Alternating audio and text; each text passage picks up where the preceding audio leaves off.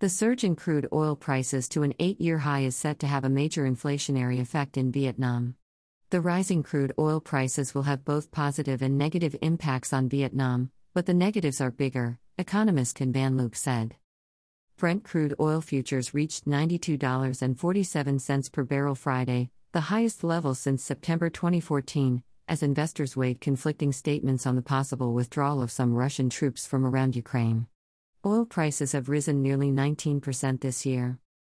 The positive is increased government revenues from taxes on fuel. Last year these revenues exceeded forecasts by 65% to reach VND $35 trillion, $1.52 billion, thanks to the rise in prices. In January this year the figure rose nearly 45% year-on-year to VND $3.9 trillion. But it is outweighed by the inflation the higher oil prices will cause. Lender HSBC last week raised its inflation forecast for Vietnam from 2.7% to 3% this year after factoring in the higher energy prices.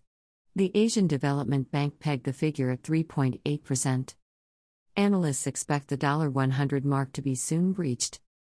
The average price this year could be $85 to $90, up nearly 20% from last year.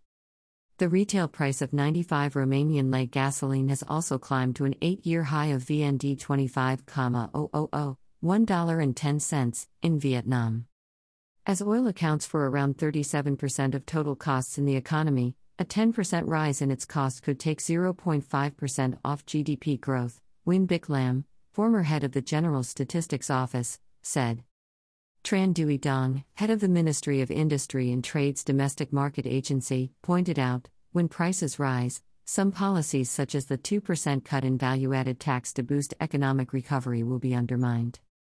While there have been discussions about cutting taxes and fees on oil, which account for around 40% of the price, the Trade Ministry and Ministry of Finance have not reached any agreement, with the former supporting the cuts and the latter refusing due to fear of dwindling government revenues.